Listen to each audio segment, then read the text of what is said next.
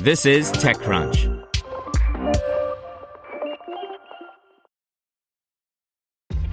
This episode is brought to you by ShipStation.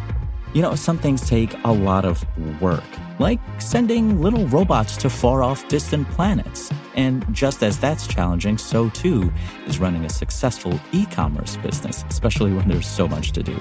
So I want to introduce you all to ShipStation.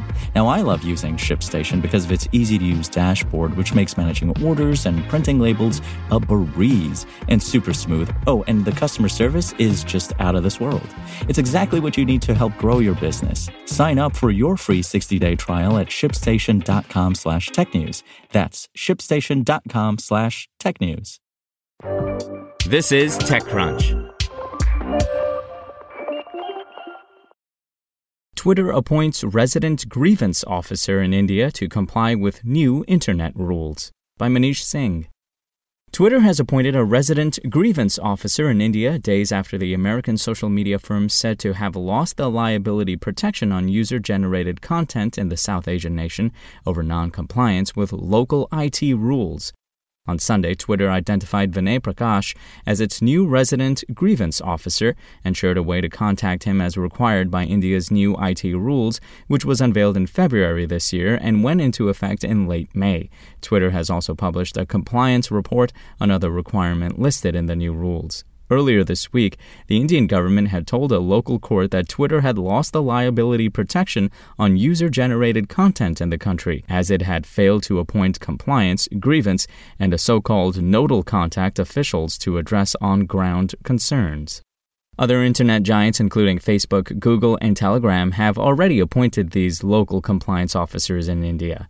Internet services enjoy what is broadly referred to as safe harbor protection that say that tech platforms won't be held liable for the things their users post or share online.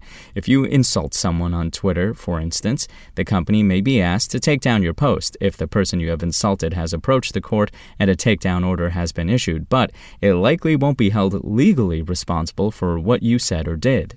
Without the protection, Twitter, which according to mobile insight firm App Annie has over 100 million users in India, is on paper responsible for everything those users say on its platform. Indian police have already filed at least 5 cases against the company or its officials in the country over a range of issues. The new development should help assuage the tension between Twitter and the Indian government. A special squad of Delhi police made a surprise visit to 2 of Twitter's offices in late May in what many perceived as an intimidation tactic. Twitter said at the time that it was concerned by recent events regarding our employees in India and the potential threat to freedom of expression for the people we serve, and requested the Indian government to grant it 3 additional months to comply with the new IT rules. Earlier this week, Twitter told an Indian court that it was working to fully comply with the new rules. More countries are formulating similar requirements for tech giants in their nations. Russia President Vladimir Putin signed a law that mandates foreign social media giants to open offices in Russia. Any social firm with a daily user base of 500,000 people or more is required to comply with the new law. Spoken Layer. Want to learn how you can make smarter decisions with your money? Well, I've got the podcast for you. I'm Sean Piles, and I host NerdWallet's Smart Money Podcast. Our show features our team of nerds, personal finance experts in credit cards, banking, investing, and more. And they'll help you make the most of your money while cutting through the clutter and misinformation in today's world of personal finance. You'll get clarity on strategies to help you build your wealth, invest wisely, shop for financial products, and plan for major life events. Listen to NerdWallet's Smart Money Podcast wherever you get your podcasts.